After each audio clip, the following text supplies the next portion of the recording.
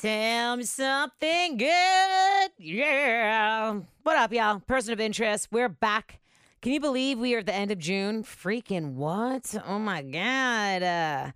Coming off of Mental Health Month and everything else that is followed. Let's have some fun. It's hot fun in the summertime. Summer is here. It is hot.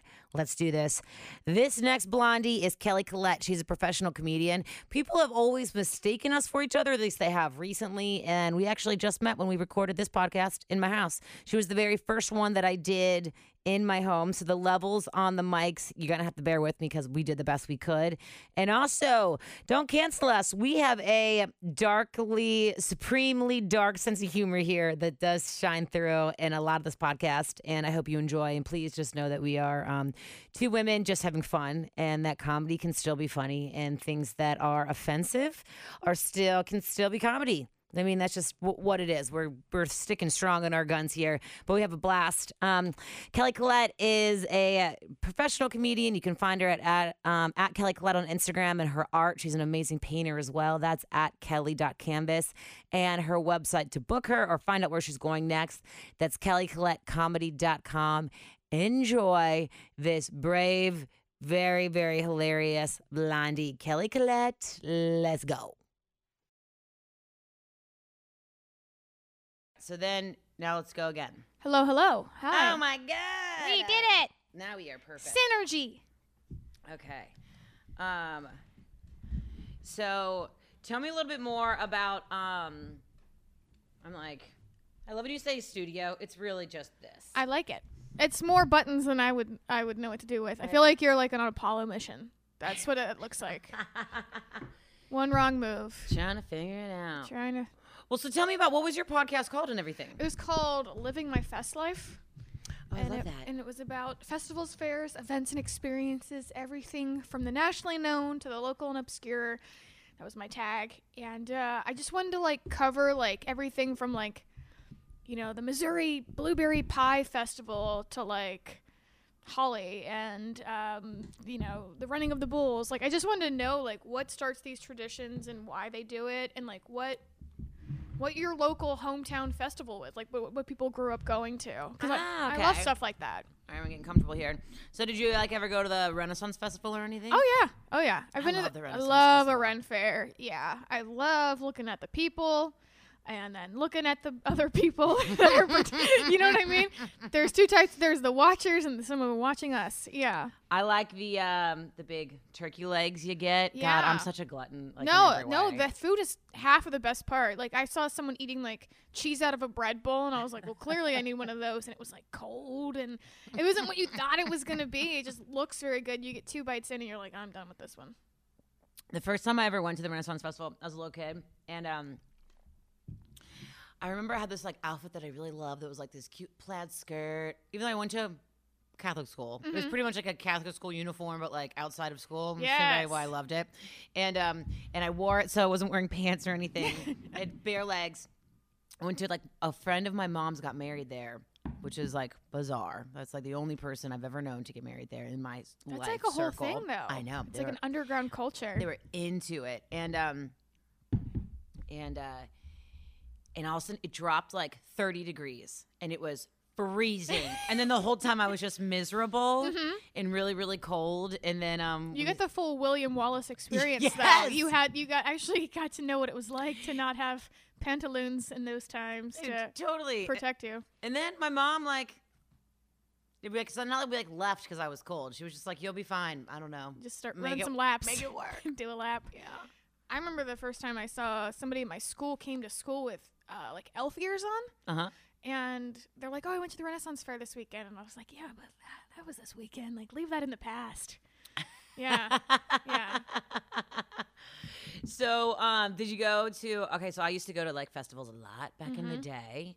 Music festivals, I feel like they were my life. Yeah. For a long time. When everyone was graduating college and starting off in real jobs, I was you're I'm going on tour. Yes. They're with who? You're whoever. I know. But it was never about actual partying, even though a lot of that stuff happens when you go to those things. But it was just about absolutely being the biggest music nerd ever and being so excited to see these bands and actually getting really into it and whatnot.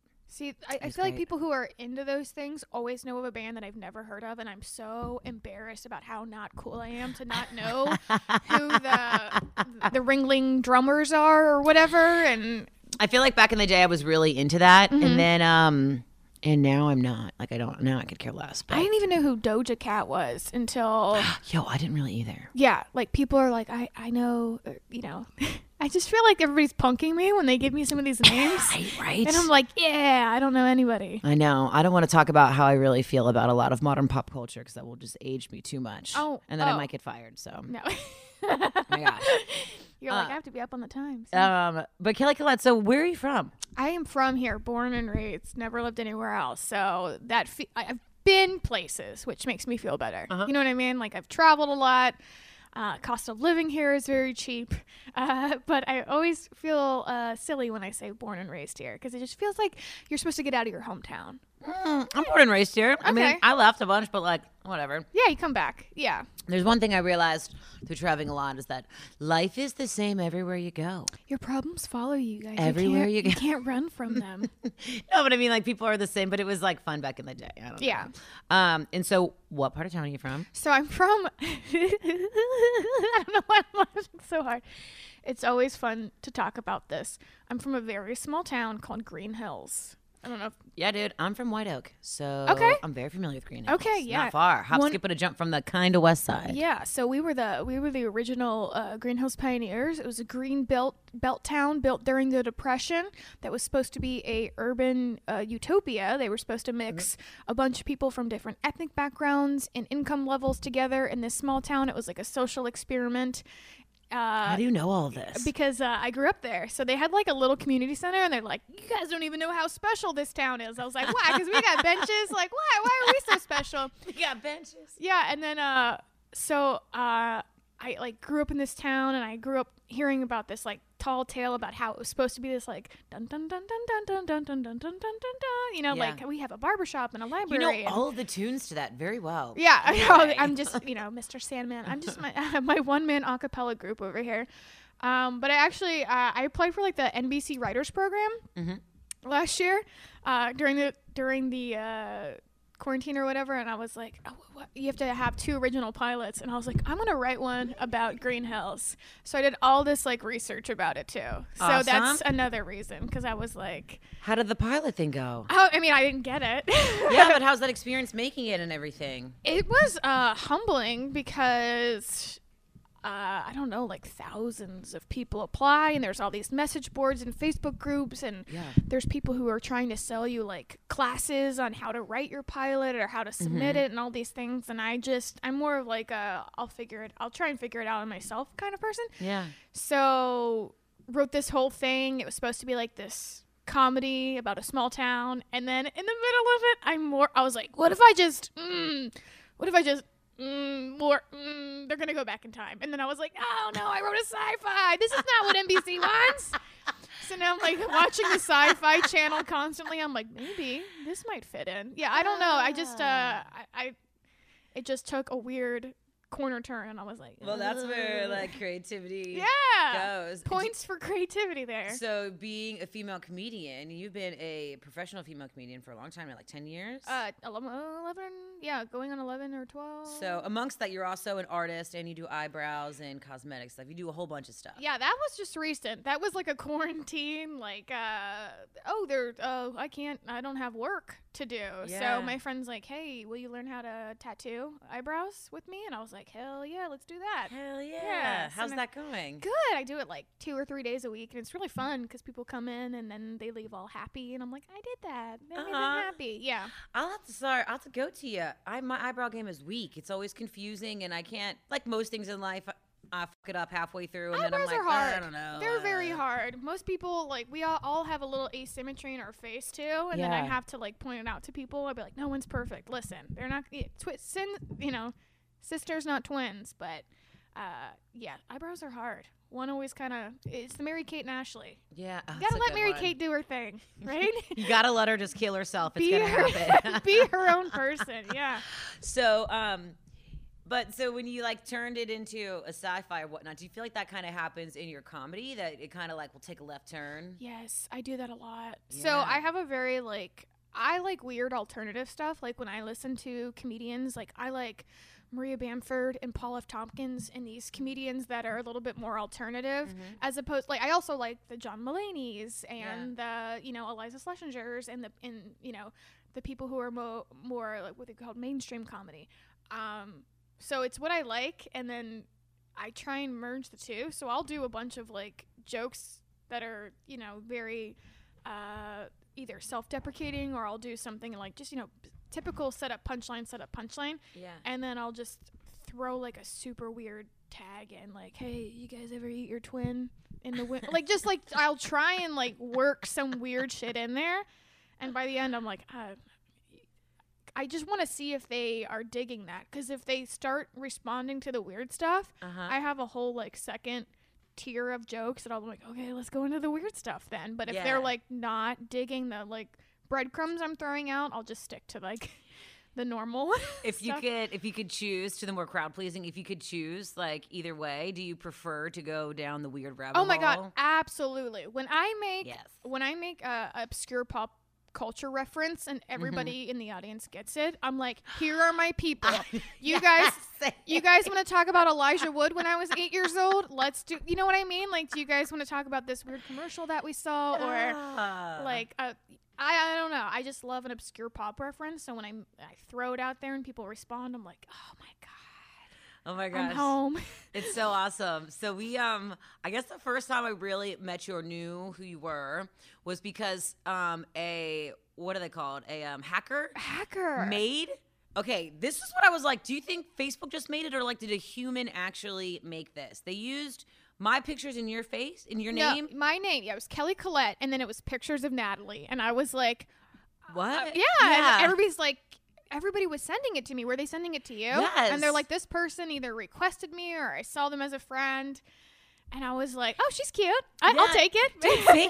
It was totally bizarre, because then this one I thought it was creepy, because all of these people were messaging me and I was like, number one, this chick's dope. And also, you guys know her too. We had like so many mutual friends. And I was like, how did I not know you already? Right? Yeah. And then you do stand up. And I used to do stand up a little bit. Like when I was in LA, I was doing stand up. Oh my gosh. I didn't know that. I was never, I guess I was paid for it once. There you so go. that does mean I'm professional. Mm-hmm.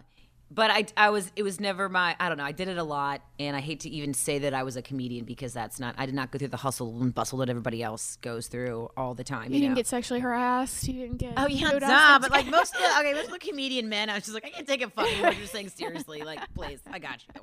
Go drink another. I don't know. Anyway,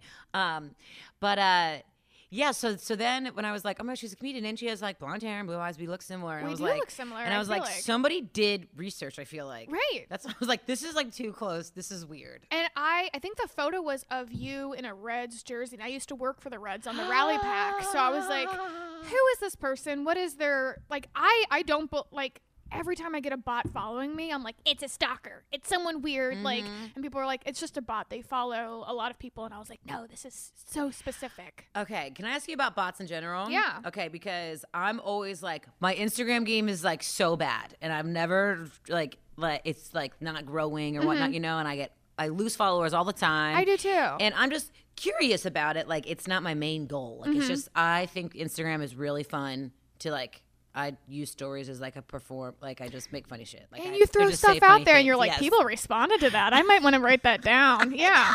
I just kind of like, I don't really think about it. But I am curious, like through work and everything, we got to grow following, you know, there's like that kind of underlying pressure. No one will say it to your face, but it's like, yeah, it's like important. Yeah. Anyway. And so I ask people's opinions about it who are like in media or whatnot. And everyone is always like, those are just bots that you're losing. Don't worry about it. I'm like, yeah, but also then who are the people actually following you? Like, what's the difference? You guys, you can't just like remove responsibility from one side of the coin. Like, you know what I mean? I have no idea what the that situation is. Same. All I know is I posted that I got vaccinated. I lost like 10 followers. And I was like, this has to be like, that has to be like people who are anti-vax. Like, I overthink everything. And I'm always like, nothing's chance. It's all something I did. So Yeah, I don't know Oh. about the bot thing. There is like the analytics button that tells you like what Yeah. demographic is following you, and I've always had like a 60-40 women to men, which I'm always like, okay, so like I know, and that's the same with like when I do stand up, like I always have the women coming to me like, I really liked that, and I was like, yeah, it's for you, girl. Yeah. But like the rest of the pie chart, I don't. They're like age range and location and. You got this many followers this day and you lost this many this day, and I'm like, Right? it's I feel like in 2020 I lost so many. Every time I would post anything that was pertaining to what was going on in the world, yeah. it was like slicing. Excuse me. Anyway. I saw like you know when you do like your year-end wrap-up, some people do that. It's like your top 9 or whatever. I don't think it's, yeah. It's always like selfies for girls. It's always like the most liked photos is like your face. You did it, girl. It's your face. We take a lot of selfies. I think Yeah. every photo that I post though is like just of me. So Well, I took like a class. It was like how to grow like through there's this girl, her name's Liz Neely. She's a really great comedian, and she goes viral like on a lot of stuff because she is hustling with these like getting out like clips with the words printed on Yeah. them, and you share your stand up that way. she blonde chick? No, she has long dark curly brown hair. She's from New York. But she did this like little thing, and she's like, you gotta make a clip, and it's gotta have a controversial caption. Yeah. And I'm like, That's huge. yeah. And then she's like, then you gotta do it 3-to-1, like you give out 3 jokes and then you ask them to come to your show. And it was like all this like scientific method, and I'm just like, but sometimes I'll just like get a cute pedicure, and I'm like, people need to see this, and I'm just like totally ruining. I don't know what I'm doing. It's a lot of work to like be very calculated, and I feel like you can tell when people are super calculated and you're like trying too hard. Unfollow, you know? Well, I feel like it's like the difference between like a business account. Like, is this your professional account where like you are trying to make it in media, you're trying to make it in the public, so you need to like, Yeah. you need to put a lot of thought behind it, and it is part of the job, or are you just like, this is my life? That's why social media managers and marketing and stuff, like all these girls are going to school. Like every time I see someone's like LinkedIn profile or like some page on something, it's always like, I'm a social media manager. I'm like, that wasn't even a thing when we were in college. Social media didn't really exist. No, and definitely No. didn't know how to manage it. Like I went to school for public relations, and Ah. like our media was like, send the press release, make sure it has 4 ampersands on the back, and you send that out, and then the media's gonna pick it up. That's what you do. Like, Yo, can I? Okay, so I majored in communications, marketing / PR was the thing. That's that what was the all the- double. That was the, and first then, of all, that's what all the hot girls did. We were all in the marketing PR. can't really say I was a hot girl. I was definitely like a linebacker. Well, So, definitely, like, I there don't was really like know. 2 dudes in my class that were just like, I just came Same. here because I heard that Bronson's class had all these sorority girls in it or whatever. Definitely, and but I feel like nothing that I even learned is even applicable to life now. And I learned nothing. I mean, I had a couple teachers that like, I don't know what they were grading on. I still don't know what case. But then in the Yeah. in the same regard, though, you can say that that's kind of how like you would say social media is now. Like it's like the kind of Yeah. the same thing of like we learned how to talk. Maybe like I even having a marketing and PR degree, I never learned how to make a press release. Nope, I think I did it once. And I still don't know how to use an Excel spreadsheet. Literally don't know how to do it. I took Excel in high school and I've completely forgotten it. Like I was trying to enter my gas mileage the other day and I just got I felt like, Derek Zoolander slapping my computer. I was like, I don't know what is happening. when he starts, when he's a monkey. Yeah. So when did you start doing comedy? So I started in 2009, Wow. May of 2009. And what was your beginning process like? I just started writing like observational stuff, and I remember like this is how old. That's how long ago. I can tell you exactly 2000. I had a lot of jokes about Benihana and a lot of jokes about Paris Hilton. I don't remember what they were at the time. I think it was something about Paris Hilton putting her hand on the grill and being like, "That's hot," or something. Like just something so stupid. But like when you're reaching for 5 minutes, and when you first start comedy, you don't know who you are. Oh my God. And you don't, yeah. And also, like, you really don't know what you're doing. I No. feel like everyone looks back to their beginning and they're like, Woof. Jesus. Yeah. All I know is I like packed the audience and I told my friends they had to promise to laugh. And once you get that first laugh, you kind of like relax and sit Yeah, in it. for And you're sure. like, Okay, that wasn't you that. so much. Thank you. Yes. I didn't bomb. And of course, that could have been all set up. But I did have Yeah. a bunch of the comedians come up to me after and was like, that was your first time? That was great. Why don't you come back next week? Yeah. And then I had one say, yeah, come back next week and bring all your hot friends. Yeah. So I was like, okay, they like me in my comedy or my friends. Either way, I'm in. Like, I feel good about this. So I Was just this kept at going. Go Bananas? Yeah. Me too. I did the same exact process in 2010. And well, great. Now I know. Maybe it was just because I've been telling everyone my whole life, like, after I did stand-up for the first time, like, they asked me to come back. So, like, I'm really good at it. Yeah. No, it's actually But it was encouraging the because same- sometimes it really was. sometimes Because they didn't say to everyone that night, They though. did not. They Yeah. don't say that to everybody. Sometimes they're like, okay, smell you later. you Yeah. know. So that was back when Alex Stone was there? Yeah. Yeah, I actually dude. went to elementary school with him, No which was really funny way. because in our little yearbook photo, we're in our kindergarten yearbook photo, we're right next to each other. And I had like seen him during comedy, and I was like, "Hi, you might not remember me," but then I sent him the picture. He's like, "Oh my god, you Yeah. were like next to me in kindergarten." He's so great. Yeah. So where was this? When was this or where? Where? We're in Greenhouse. Beechwoods Elementary School. Beechwoods. Yes, baby. Nice. Wait, was Jennifer Kuhn in your class as well? I don't think so. It does sound familiar. She's my best friend, and I thought. Did she go there? I think. Did she go to Winwoods? I went to Winwoods first. I think she did. Yeah. And we're the same age, right? Yeah. So I think so. Anyway. Yeah. Well, that's great. Yeah, that was a really great time in life. So what happened from there? So, they used to have this thing called Rooftop Comedy. Rooftop Comedy used to record a bunch of videos at comedy clubs, and then they would put them up on their site. So it was great. We had this like permanent webcam in the back of the club that would put all your stuff online. And sometimes they would partner with TV stations or some stuff, and they'd be like, hey, tell us what comedians, or like they'll be like promoting a festival, and they'd be like, hey, Rooftop, select some comedians to come to our festival. So Rooftop really liked me, thank God, and they put me up for like CMT's Next Big Comic, and then San Francisco Sketch Fest. I got to go out there after I submitted a tape. Also, what's Yeah. CMT? Country music television. Oh, for real. Okay, Oh, CMT. yeah, That's CMT. Yeah, Okay, and cool. I was like 3 years in, and I remember very much being happy. And I remember telling one Cincinnati comedian in particular, and he was like, "Fuck you," and he meant it. He was pissed. He was just like, "You don't like." In his head, I did not deserve it. He was not happy for me. Yo, and so you want to blast his name right Yeah, now? that Please was- tell me. But that was the first, because before then it was like, comedians, we love each other. We all share this dream. Cutthroat. And that was the first time I was like, oh, this isn't a team sport. Like, some people see you as competition. Like, they are generally Yeah. not happy for you, which I think I would have been happy for anybody.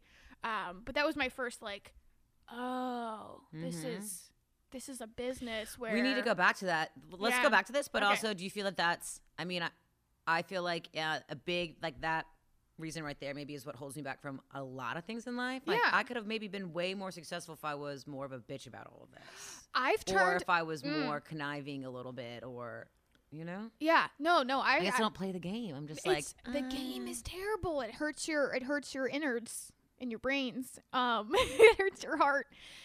Because a lot of things are political, who you know, what you can do to get ahead, and then there's also the fun aspect. So it's like you kind of got to marry the two together, or else you're just gonna hate it. If you're just goofing off all the time, not getting any work, then you're just gonna feel like a crap comedian. But if you're just business all the time, you're not reaping all the benefits of like what this lifestyle could be and the fun of being that. So yeah.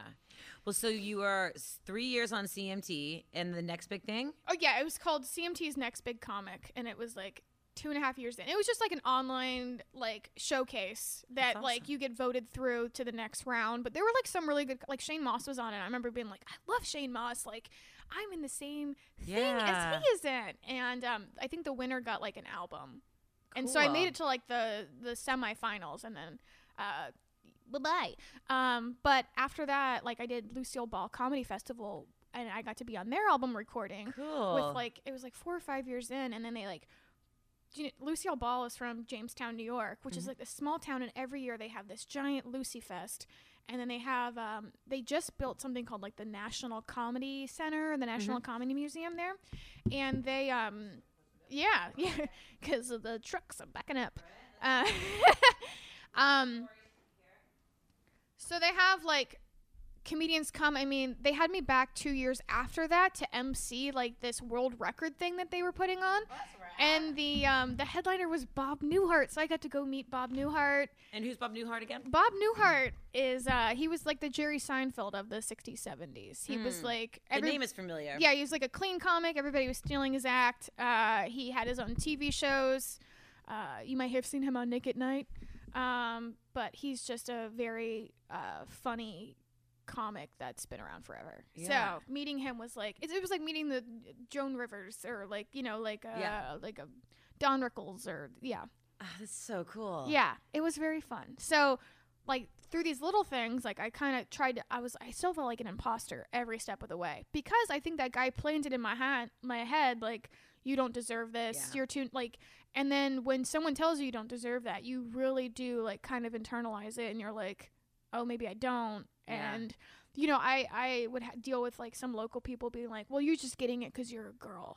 Like, people would say that. And I'm like, I feel like girls don't get stuff. Right? Yeah. That's I feel like they don't know. But I feel like there's a fine line between in that as well. To be like, you know what? Even if I did, if I'm going to use this opportunity that I have to leverage even more. Like, I'm sorry. Or, like, I was born. I can't control that. Right. I wouldn't have known if I got it. I wouldn't have known if I got it just because I'm a girl because I've never been a guy. So I don't know. Yeah. If, but yeah. So there's been a lot of that, like, internalization in the head being like, sometimes I still get stuff and I'm like, I feel like I don't deserve this or I'm an imposter. And I'm like, dude, you've been doing it for 11 years. Like, you can cut yourself a break. I definitely think you should cut yourself a break. Yeah. And imposter syndrome sucks. And I feel like we all experience it in some way or form. But also, do you think that there's like a part of comedy and performance that's like, I kind of need that little bit of self-loathing to like motivate me. Gosh. Like that's like where a lot of the comedy comes from. Yes, we're all internal sad crying clowns. Yes. When it comes down to the end of it, we're all. That's why, like, you never marry a comedian. No, okay, don't. you never date a comedian, yeah. like a male comedian. Us chicks, for sure. we're fine. But like We're men fine. comedians, hell no. We're all seeking something. We need that validation for sure. It's With true. like laugh at my pain or whatever. But like Yeah. you have to kind of have those, and that's why bombing is so important, especially when you start off as a comic, because the first couple times you kill, you're like, I got this, I'm ready for my special, and then the first time you bomb, you're like, I never want to feel this bad again. God. And then you're just you're like, I can't have that be the last time, so you're chasing the highs constantly. Tell me your first bombing story, or one that sticks out in your mind. Like, I remember one time I was getting heckled. The first time I ever got heckled, I didn't know how to handle it. And I was like, please stop it, sir. Like, I was just being polite. Like, and I just was like, you have to, like, because you don't have the confidence to be like, no, fuck you. Because you need the audience to be on your side. And at that point, I was like, I don't know if they're on my side or not. Yeah. And you can't, like, start berating the audience if you don't know they're going to, like, not retaliate. So I remember that. And I just spiraling into like forgetting my stuff and just being so insecure, and they could smell it. They could smell it like sharks, and they're like, it's like my stomach hurts watching this. Yes. Like that's what it was. Yeah. I'll have those moments. Luckily, the first time I ever did stand up, the very first time I ever Go Bananas, my parents came and they both heckled me because both of them also need attention. Like freaking, it's crazy. So it was like, I'm on stage and I'm still fighting for attention. Yes, oh come my on, God, you guys. But so because of that, they heckled me so much that I like played it off well. But the first time I ever bombed was at Go Bananas, and I had like my best friend's parents who like, she didn't live here. She like lived in Colorado or whatever, but like her parents came to see me with like their family. Yeah. And then I had a bunch of people from the bar where I worked come see me for the first time. And I like drew a mustache on my face on stage and thought it was funny. And it was like the worst set I've ever done in my life. Like, Why totally am I thinking bombed. I maybe have seen someone with a mustache on their face on stage? Maybe I saw you one night. I drew it on stage while I was on stage. Oh, and no, then, definitely didn't see And that. then afterwards, and I at the time I used to do it so often that it was like perfect. And I used like a really thick Sharpie. It's not like eyebrows. You're like, yep, I can do a mustache. I was like, yeah. no big deal. Then I went out afterwards, I got real drunk, and finally when we were drunk enough, everyone was like, yeah, No. Oh my gosh. No. Bombing in front of people that you know is the worst feeling in the entire. really It doesn't matter if it's a room full of worst. strangers. I'm like, no one I know, but Yeah. and something makes you so nervous. Like when people come to see you, and especially when they pay to come see you, you feel this like like I feel like I'm hosting a bridal shower every time someone comes in. I'm like, are you guys okay? Do you have drinks? Like I'm just like they're like, you should be getting ready for the show. I'm like, no, I got to make sure everybody has their seat and coordinated, and that they know that like, hey, I'm gonna try some new stuff out tonight, so it might not be my best ever. Like I have to preface everything just because I have that insecurity of like people I know. No, I know. I like, so, do you still do anything like that now? Like, so I know in COVID you started doing the backyard sets. And Yeah. are there any tickets for the most recent one? Come on over. Yeah. Because I missed the last. Yeah, it's May I missed 1st. it. I'm Okay. trying to hit it before cicadas emerge from their I cannot wait for murder the pods or cicadas. whatever. Yeah. Yeah, I'm excited for it, but I think competing with that sound outside might be Yeah. a little. I'm like, they're having sex in the background. No one can hear the jokes. I totally lost track of the question. Your backyard comedy. So you started doing that in 2020. Yes. Okay. As a response of like, hey, clubs are closed. None of us have work. I have a big backyard.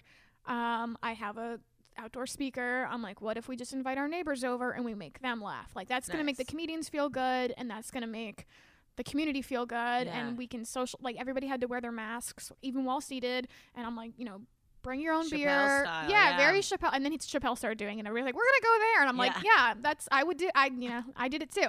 So, but on a low key scale, like we had some nice headliners come through, and everybody had a really good time. And like, I only had one neighbor that he would just like peek over the fence like Wilson and like shake his head disapprovingly. And I'm like, all right, Ted, we'll be done in an hour. Yeah, exactly. But the rest of the neighbors were like, this is great. Like, let's keep doing it.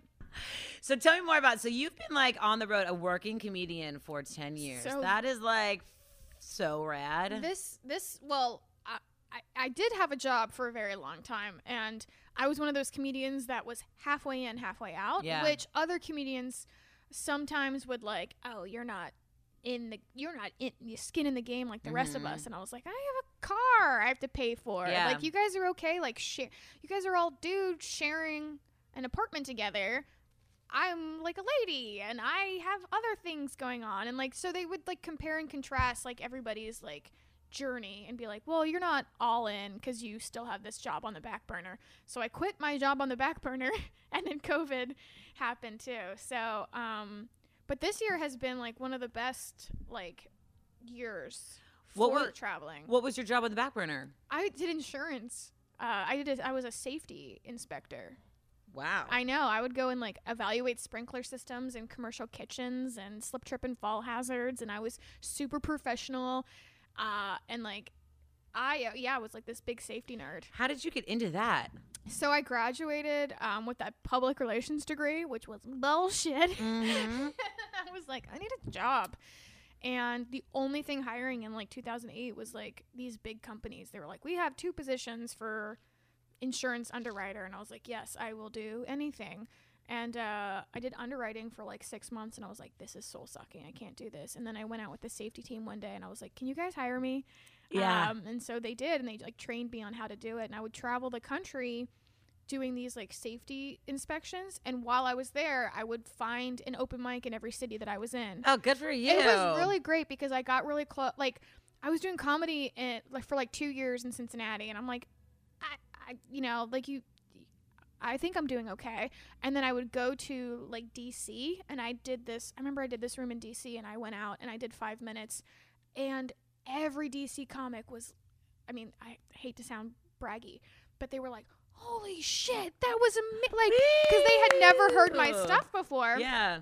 And there's that saying, like, you get love from home last or something. And Yeah. that's how I was like, really, you need to go other places to be like, does this work here? Like, you guys have never heard this stuff. Does it work? And it did. And I was like, oh, thank God.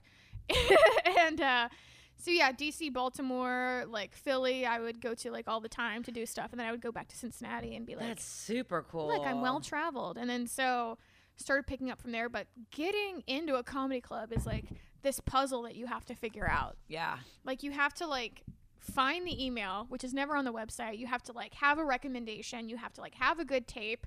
you have to like constantly email them. Like you're selling yourself to these people like, hey, hire me. 'Cause Yeah. most people don't have managers. So you're just like sending out stuff like, do you guys like hire me. And it's like almost like, I don't know, like degrading yourself. You're just like, sent 10 emails today, won't hear back. And it's crazy. Well, I mean, like that's the hustle. That's the hustle right there. Yeah, you have to do all this work behind the scenes, and then you're like, Okay, so this is like the hustle. So props to you. That's the hard part. I feel like that's the hard part of showbiz and entertainment. Like you have to be your biggest champion. You have to slut yourself out a whole bunch. And there's like a quid pro quo. Like, hey, you don't want to ask somebody like, how do you get this? How do you get booked at this place? Unless you have a good relationship with them, because it's such an asshole move to be like, hi, I don't know you. Can I have the email contact for this person? Yeah. Because you have to like, if someone's gonna give you an email contact, they're putting their name attached to like whatever you're doing. So you're like, you have to really ask people who are going to be advocates for you. And then again, you want to like reach your hand behind you and help the next person too. Get in somewhere. Well, at least you should if you're a nice person. So it's like very political, very much a game of like networking and like. Did you ever feel like you needed to move? Like when I went to LA to do comedy, Wait, you went to LA specifically for comedy? Yeah. Oh, wow. Yeah, I was living in Colorado, and I've told the story like 15 times on this podcast. So sorry, everybody who's listening first time again. hearing it, though. So I received an artist grant from the town that I was living in, and it was to do comedy. So I was given money to go do comedy specifically and do like a project, within like the parameters of the grant. And then I had like done Second City and stuff. So then I was doing that, and I realized while I was there, like the hustle of becoming an actual comedian. I was like, I don't think I want to become a comedian. Like, I'm so glad that I went and I learned that because it's something that I've always been like, I'm good at this. I like it. Like I should do it more. But I was just like, I really can't go through what you went through of like, and I don't come from any money. And I was like, I got to be broke as shit, hang out in comedy clubs all day long, work 20 hours a day. And I was like, glamorous. It's really not at all. Yeah. And I was like, I honestly, no, I don't want it as much as I thought I did. And it's freeing to admit that now. No, it took me a long time to be like, yo, mad props to everyone who does it. I've gone back and forth. I've been like, I remember doing this festival. It was Laughing Skull in Atlanta, and they had a panel on there that go, everybody come to our panel. It's about when you should move to LA or New York and which one to choose. And I like raised my hand. I was like, what if you don't want to go to either? They're like, then what the fuck are you even doing? And I was like, so I think it depends on like what you want. Like, do you want a Netflix special, or do you want it to be something fun you do and you still live in your life now? It's very different because like you have to like. For me, I'm a very practical thinker as well, and I was like, why would I go to LA and pay rent when I want to work the clubs that are in the like 90% of the clubs in the country are like in the Midwest. Yeah. Indiana, like Ohio, Michigan, Kentucky, Tennessee, and Illinois have like tons of comedy clubs, as opposed to there's a Funny Bone in Nebraska, Iowa, and then like even in LA there's the Comedy Store and there's places that are, you have to be like a huge headliner to get in. Yeah. And they have like, you have to pay to be on the open mics at some of these places. So I'm like, is the goal to be a working comic making money where you want to go to the clubs?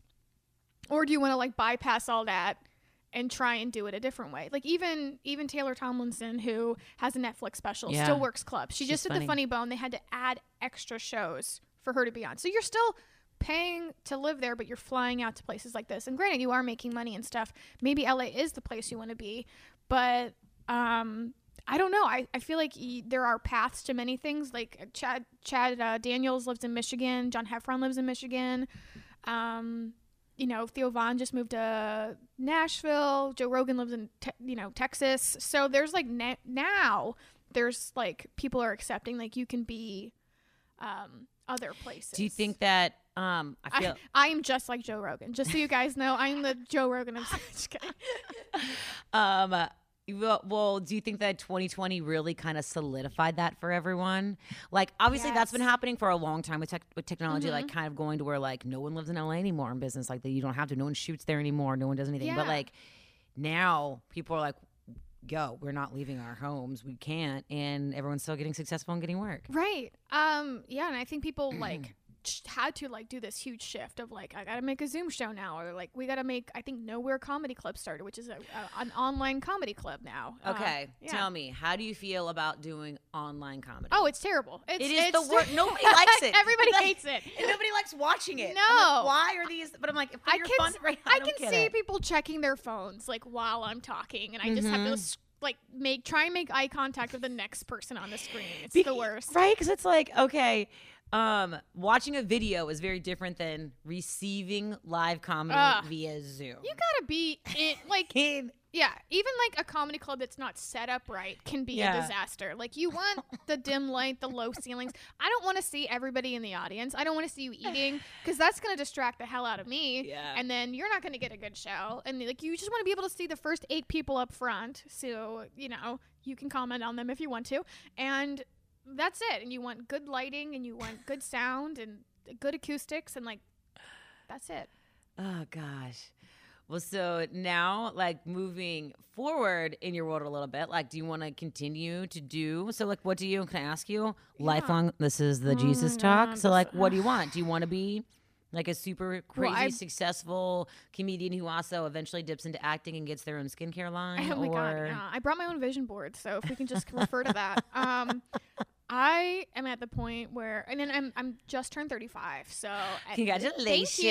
Well, this is the part of your life where people are just like, what are you doing? Are you gonna have a baby? Are you gonna, like, what are you gonna do? Yeah. Like, you need to make these choices now. And I'm like, I'm still a kid. Like, I just feel so not looking at the future. Like, I'm trying to live in the now as much as I can, because as this year has taught us, like, anything can change in a moment. So like, what actually is making me happy? I would love to like get a Netflix special or something, you know, like, can I manifest that? Can we just say that out there? Yes.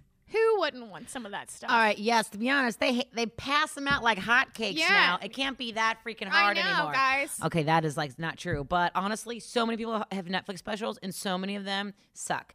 Tell me your opinion on men comedians versus female comedians. Oh my goodness. Well, there are great comedians in both genders, and there are terrible comedians in both genders. I do still feel, as a woman, like, I looked at a comedy club. There's this comedy club that I go to all the time that has not had a female headliner since October. What?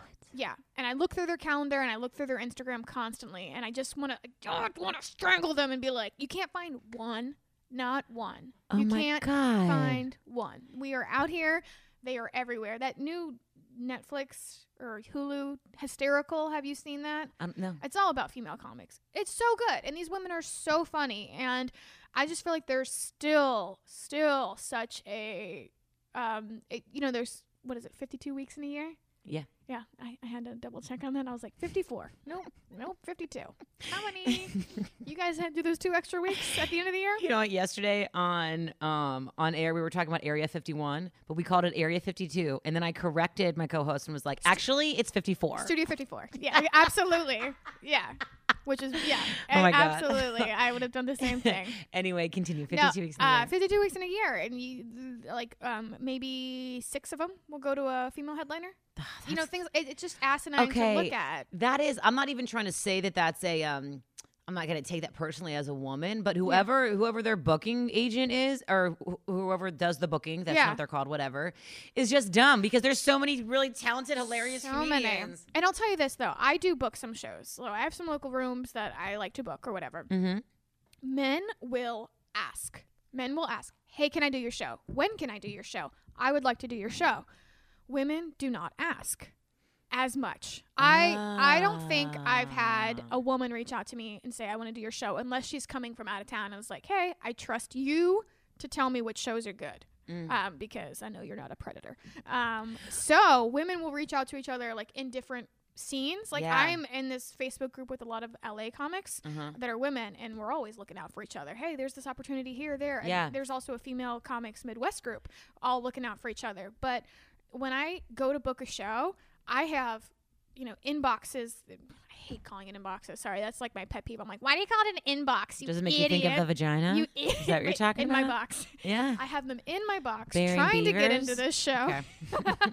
And women, we need to fucking ask for shit. You know what, though? I mean, that's, yes, very Yeah. true and hard. I would say I'm 35 as well. Uh-huh. And not until 2020 in the resiliency that I've had to, like, I had to go through Mhm. in order to, like, continue life, did I really feel empowered to ask for what I want Yeah. and to make stronger strides. I mean, I do feel that, like, lack of confidence is the main reason why I didn't continue as a comedian. So I was like, I got to ask for all this shit and do all this stuff. Like, I Yeah. can't do it.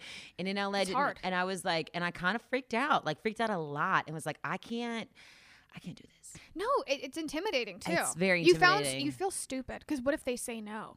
And they might say no, but like you'll never know unless they might say yes. I always Girls, feel they like- might say yes. Girls, Right? girls, listen. Just ask for it. But I feel like a Yeah. lot with women more than men, we're like, I don't want to be a bitch. I don't wanna be I pushy. don't want to be, right? Bossy, a bitch. Yes, Mhm. exactly. We have that stigma of like we have to be a certain way. But I must say to everyone, Yeah.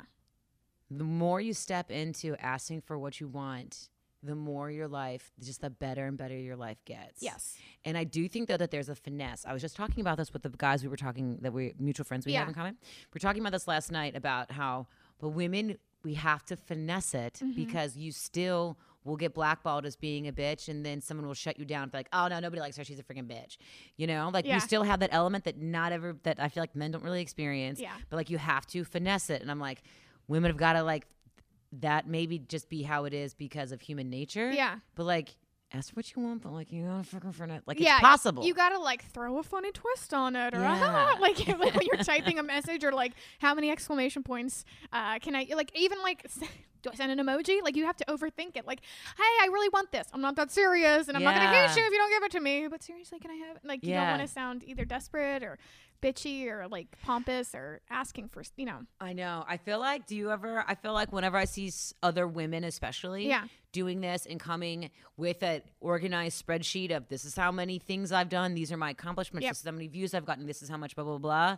Like, I deserve this. Mm-hmm. Whenever I see that, I always get incredibly jealous and, like, just jealous immediately. I'm like, oh, I should be doing that. Oh my God, what? And envious of, like, and also it's like jealousy, envy, and you're a piece of shit because you're not doing this, like, all at the same time. I think that's human nature for everybody. Like, Yeah. to compare a little bit and be like, I use age as like this litmus, like, she's 4 years younger than me, and look at all she's done. I was like, well, no one's had a linear journey. Like, she's also, they might have, a better upbringing, or both parents, or like, Yeah. there's always like, they might know somebody that you didn't know. Like, why? I always use age, and I'm always like, I feel washed up at, I'm too old. I should have started when I was 14, like the rest of these people. I remember, like, I felt Yeah. more washed up at 23 than I do now.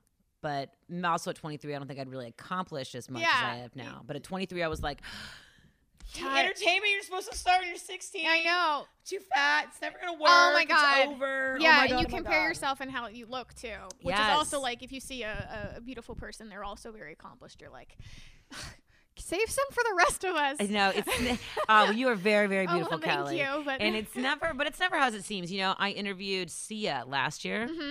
and she, is in like she, whether you realize it or not, she's one of the most accomplished musicians in the world. Mm-hmm. Like, was never that big of a fan until I was like, they were like, you're going to interview Sia in 2 hours. And I was like, what, that chick? All right, fine. I Hold love on. her. I didn't say it like that. Yeah, But I was like, you were like, I don't know. I was like, Yeah. Mm-hmm. I don't know anything about her. I'm not a fan on my own. So then I did so much research, and I was like, I have been missing out on one of the biggest phenomena in the world for a long time. I know. You were like, how did I graze past this one? It was the bodysuits. It was the children dancing in the bodysuits. You just were like, not me. I No. will not participate. Honestly, I saw her perform at a Mm-hmm. music festival in 2010, and I didn't like her. And I saw her but that was before she blew up. Her music was way different then. And then I saw her like at LAX after that, and she was really nice, but like not. And I was like, whatever. So then so I never really followed her career. But then anyway, hold on. The point is, Comparison. she spoke volumes about this, and she was like, she said when she got sober, when she was like, but through that journey is when I finally like, kind kind of just like got by the wayside of those feelings we're talking about now. She's like, and then everything just took off, and she was like, I just like followed my gut more, and that sounds so easy and so simple and so like duh, that's what everybody says, but she is like absolute proof. She was like, I was living in all this, just comparing all this stuff, and then at like 30. At 30, she got sober and decided, fuck all that. I'm just going to do this. And then she blew the fuck up. And she probably had a whole team of people telling her what to wear, what sound to do, what to look like. And I feel like as soon as you like throw all that garbage away and you're like, I'm comfortable with who I am, you will start to get more stuff because there's going to be nobody else like you. Like, stop trying to be the next Amy Schumer. Don't try and be the next John Mulaney. I see so many people do Mitch Hedberg on stage, and I'm like, stop doing that. Just be who you are, because they already have that slot to fill. You don't need to be a new replica of a person. You just need to be the only you. It's crazy how some people do like just contrite comedy, especially in the beginning or whatnot.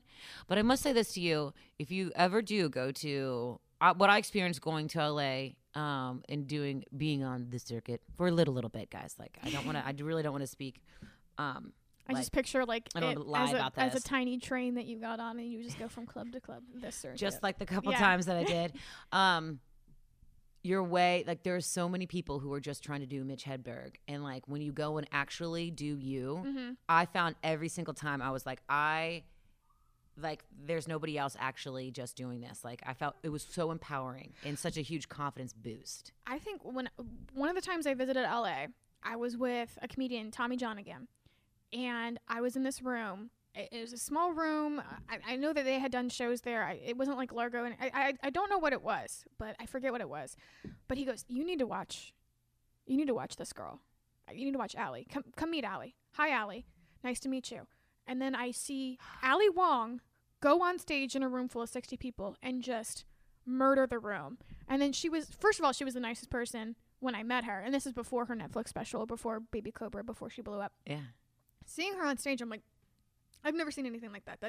It's different. She's speaking in her voice. She's not trying to do anybody else. She's not doing Margaret Cho. She's doing whatever her story is, whatever her life journey has been, everything from her lens. And it kind of like clicked for me, and I was like, no one's had my life either. Like, I can tell stuff about my life, and it doesn't have to be relatable to everybody. It just has to be funny.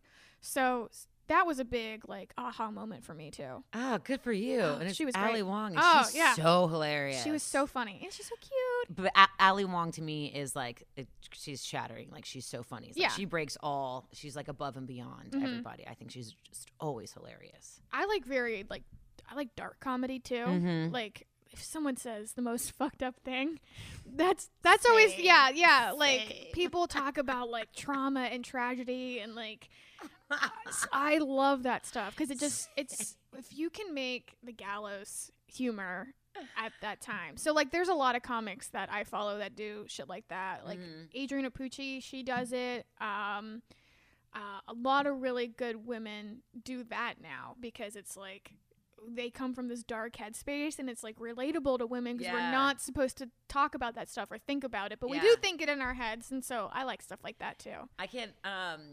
Dude, me too. I always feel like the more inappropriate, the more like, did you really just say that? The more I'm like, haha. But in that regard, it's not about blowjobs or anything. Like, I cannot stand the over-sexualization. That's what I don't I feel like so many female comedians do that, and like, I just check out. When I went to LA and I did this showcase at Broadway comedy club, I was one of like 8 female comics on the lineup, and I was like, hell yeah, girls. And I think they were all just actresses that did comedy on the side for like exposure or something, and every single one of them had a sex joke where they acted out something or did a gesture of some sort. And it's not my cup of tea, it's not my humor. I just feel like it's kind of, is that really your experience and your voice and the things that you care about and want to talk about? If it is, that's fine. But don't use it as a crutch. And I could tell it was being used as a crutch because it's like, yeah, I'm going to laugh at the joke about balls in your mouth. Haha, it's shocking. But it's like low-hanging fruit. Literally the lowest of, the ball joke. But it's not my it's not my cup of tea, but it's not to say that it can't be done in a funny way. It's just we're not allowed to do it because it is a crutch. It's like a guy going up and talking about my mother-in-law or like my dick. I know. I feel like to me it's like lazy. I'm like, I'm not trying hard enough. I'm just making some sex joke about. I could tell stories of me doing something hilarious in the. I mean, whatever. It's just a shit show of sexual endeavors here. But and to be hacky is one of the worst labels you can have in the comedy community. Is like, oh, they're a hack. They just tell low-hanging fruit, hacky premises, jokes that aren't original and stuff like that. So it's harder to get booked on stuff. On a total whatever, backtracking here. Earlier we were talking about followers and like losing followers. Mm-hmm. I made a really inappropriate Trump China virus joke on my Instagram that I thought it was hilarious. Just snuck it in there, and I lost like 45 followers in a day. Oh wow, that's a lot. And then a bunch of people like in the I would say maybe around 20, which isn't like a whole lot, but like around 20 people called me racist and were like, "Are you?" And like called me on for it, like, I can't believe you're using your platform for this, blah blah blah blah blah. Do you follow? I mean, I was mostly offended that remember when people call me racist, and they thought that I was a Trump supporter, and I was like, no, what? Yeah, but that's joke scary. it was scary, but the joke was really funny. It was really inappropriate. Well, I did my first show at a kind of like a very liberal town, and I usually kill there. And one of the nights, I did a closer that I said, Latino women are hot was the premise, and they can say things I can't say. Yeah, because you're wearing hoops, crazy. Yeah, look at me. And the joke was deprecating me and how I don't have like the confidence or charisma to say certain things. And I didn't do anything that I thought was offensive. Yeah. And somebody called the club and said I was offended by this joke, and they backed me up. They were like, it took her 45 minutes to say one offensive thing to you, and she was trying to deprecate herself. But I took that feedback, and I was like, am I saying, like, I had to like internalize. I'm like, am I saying something offensive? Do I like this joke? Is it me? I thought it was just a compliment. Am I perpetuating a stereotype? So it's hard. It's hard. Well, hold on. But at the same time, this is why this past year, I got a lot to say about this because comedy is offending people. It is making fun of life. Literally making fun of life. Yes. So I feel like the levels in which people are getting offended now is like, you're ruining this. How is this not funny anymore? This is still true. That whatever I just talked about is still happening. But now we're not allowed to talk about it because what? There's a fine line there that I'm like, I don't like the direction it's going in. I'm afraid to get canceled, honestly. I'm afraid I'm going to say something that, well, first of all, I don't want anybody to feel like shit. I want people to come to a comedy show and leave happy and feeling good and not like, oh, I can't believe they said that. That hurt my feelings. However, when you go to a comedy show, you have to realize, like, these are jokes through the lens of this person and how they live, and doesn't necessarily mean they're talking about you. I just don't think, like, for me, like, when I see someone punching down, like, if they're making fun of a very unfortunate person, like punching, do you know what punching down is? No, but no. Punching down is like when you're higher up looking down. So if I'm punching down at like special needs people, if I'm like, oh, special needs people, blah blah blah blah blah, those are people who they're not there to defend themselves. It's also hacky, low hanging fruit, punching down. It's just not a good look. It's not something that I would ever want to do. So like there's a difference between like, I can say anything. And it's like, yeah, you can. But should you? In certain things. Yeah. But I am afraid I'm afraid I'm going to slip up and say something stupid. The example that you just told, like, I'm like, that is out of control. My heart was in the right place. Yeah. Like I think the person had gone to my Instagram to even like confront me. Because I saw someone checking my stories that was not a follower. And if she would have looked, she looked one page over and saw my donation to the ACLU like the day before to stop Asian American hate or stop Asian hate. So if she like looked through my stuff, she was probably like, okay, she didn't mean it. Like she's probably a good person. But to like be that offended enough to call up a club, like that's That's a lot of like. Well, because then like what Yeah. I think that the damage here Yeah. is that now in her mind you're now labeled as something that you're not, Right. and but also like the premise of comedy is making comparisons and Right. like and doing it's like the alt culture of the world. Like I would say like comedians are just spectating everything and making comments on it. We're the commentators. Exactly. Yeah. Yeah. So like this, I think that's getting lost, and now all of a sudden I'm a bad person because I made a joke about a natural truth that was funny 8 months ago, but now it's not. yeah. That's okay. Or that's even BS. through my lens. Like Yeah. through my lens, like there are certain people that are like they can say sexy things 'cause they have confidence, and there's certain people that like me, I feel awkward saying this thing. Should we spot? When I was like, can I put you on the spotlight? Say something funny right now. I mean, it's not something funny, something sexy. No, No, dude, and I'm the same Ooh, way. flesh. I don't know. Yeah, Flesh. Like, that's how awkward I am with the sexual, and that's why I was like, I love that flesh is the first thing. Do you that see? came to- That is me living my truth of not being able to say sexy things. So I'm not wrong in that's my experience. But I don't ever want to feel like I remember the first time I did a joke. Oh, I said the word rape. So the first time I did a joke, it was about mattresses. But I used the word rape it's about a memory foam mattress. And the joke was, and please don't cancel me because I don't do this joke anymore. This is just a story about learning and growing as a person. Okay. The joke was, I'm afraid to be raped because I have a memory foam mattress. That's really funny. It's really dark. And I say I'd be afraid to sleep all the time. And I go on to explain it. The joke is about mattresses, you guys. That's really funny. And I was in the women's bathroom. This is a small bar in Columbus. And I start, after my set, I'm in the bathroom. I'm looking in the mirror and I'm tearing up and I'm crying. And I was like, what if someone in the audience had been raped? And I start to cry a little bit. And someone comes in and they say, what's wrong? And I was like, I just feel really bad that I said that. Like, I could have triggered somebody. And this girl, she's washing her hands. She's washing her hands in the thing. She, like, takes the paper towels, off the thing. And she dries her hands. And she goes, I've been raped. And I thought it was fucking hilarious. Yeah. And so sometimes you need a person like that to be like, I know your heart wasn't in the wrong place. You were making a joke about mattresses. It was funny. But again, that's the thing that I feel like women should get a pass on with the dark comedy is that this is our trauma. This is stuff that we have to think about constantly. It might not be funny. This is my fucking reality. Yeah. I can't go for a walk in the park without breaking my neck, turning my shoulder 150 times. So you know why you laugh so hard?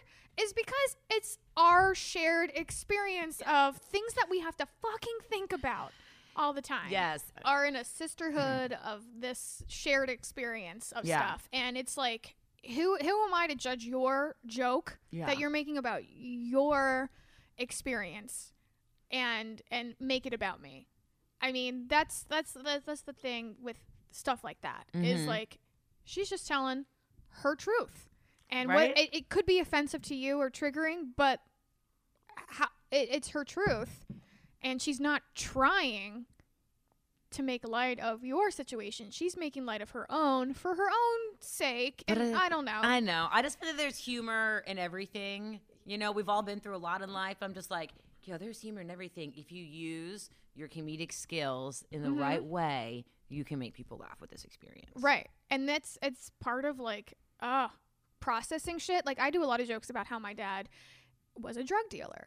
And He was? He was. Like what kind of drugs? Like pot. But a lot of pot. Oh, was like, he in jail? Yes. And like, oh my God, for real? yeah, like he went, like my dad was the town drug dealer and everybody in the town knew it except for me. And I was walking around like the giant RA narc that has written a lot, like everybody's like, no one can tell her.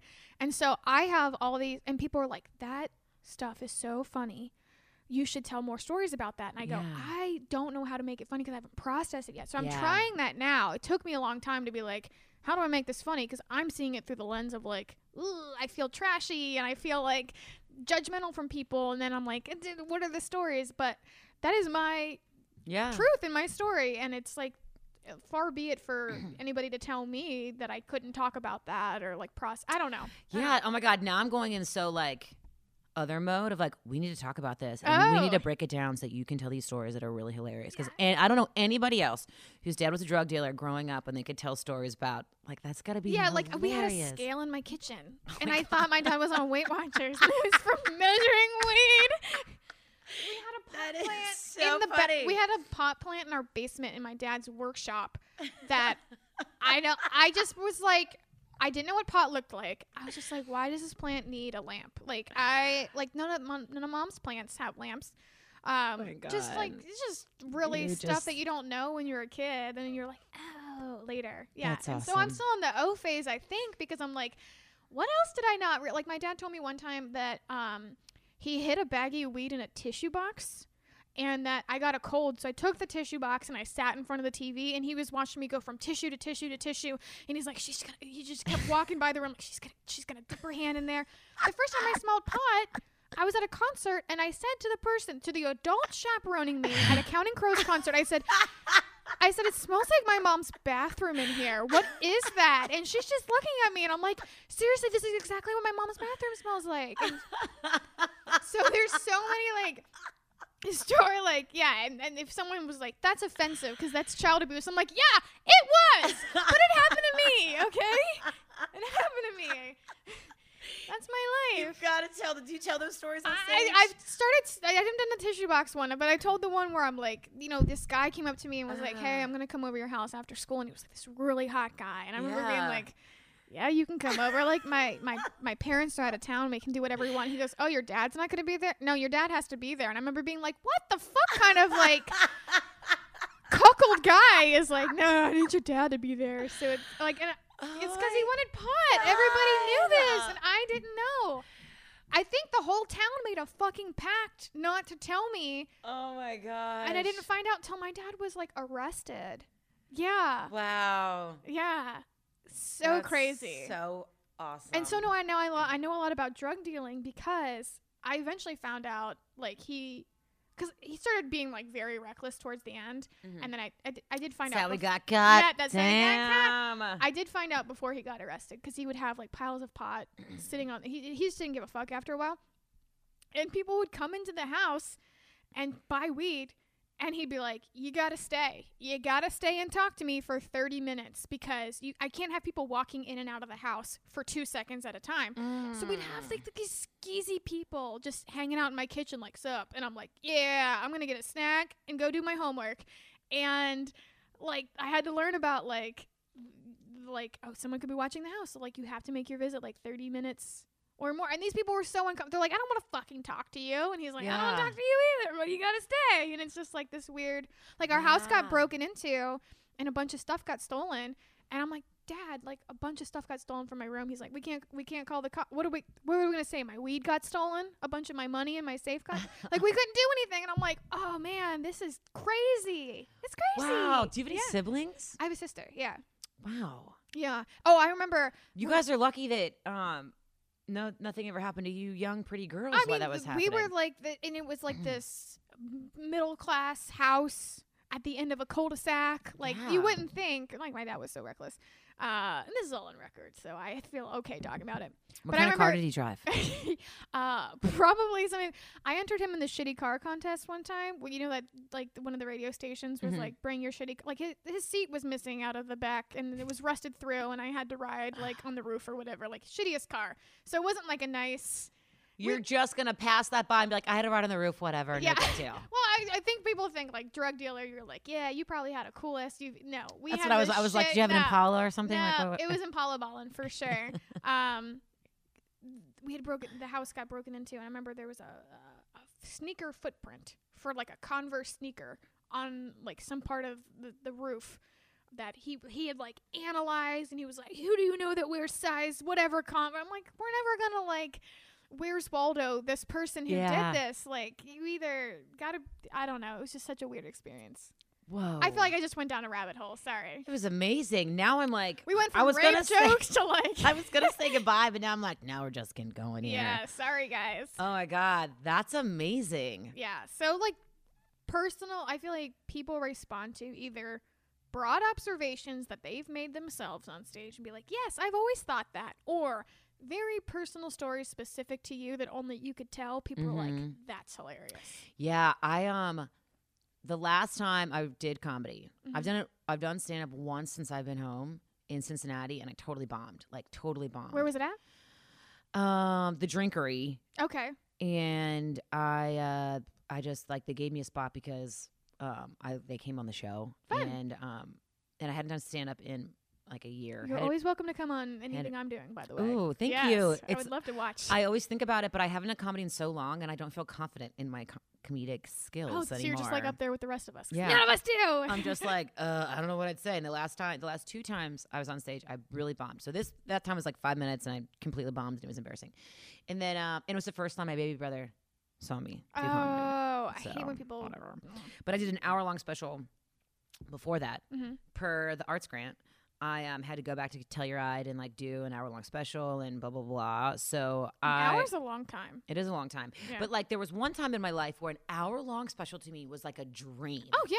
I was like, I have an hour to just slay and write this. Oh my god. I have a captive audience that has to listen to me. And I was like, I'm gonna get juicy with this. No, I started writing that whole bit like the night before. Like I had no idea what I was doing, and so but I had so much material, but I didn't know how to make it funny because I was still super wounded from it.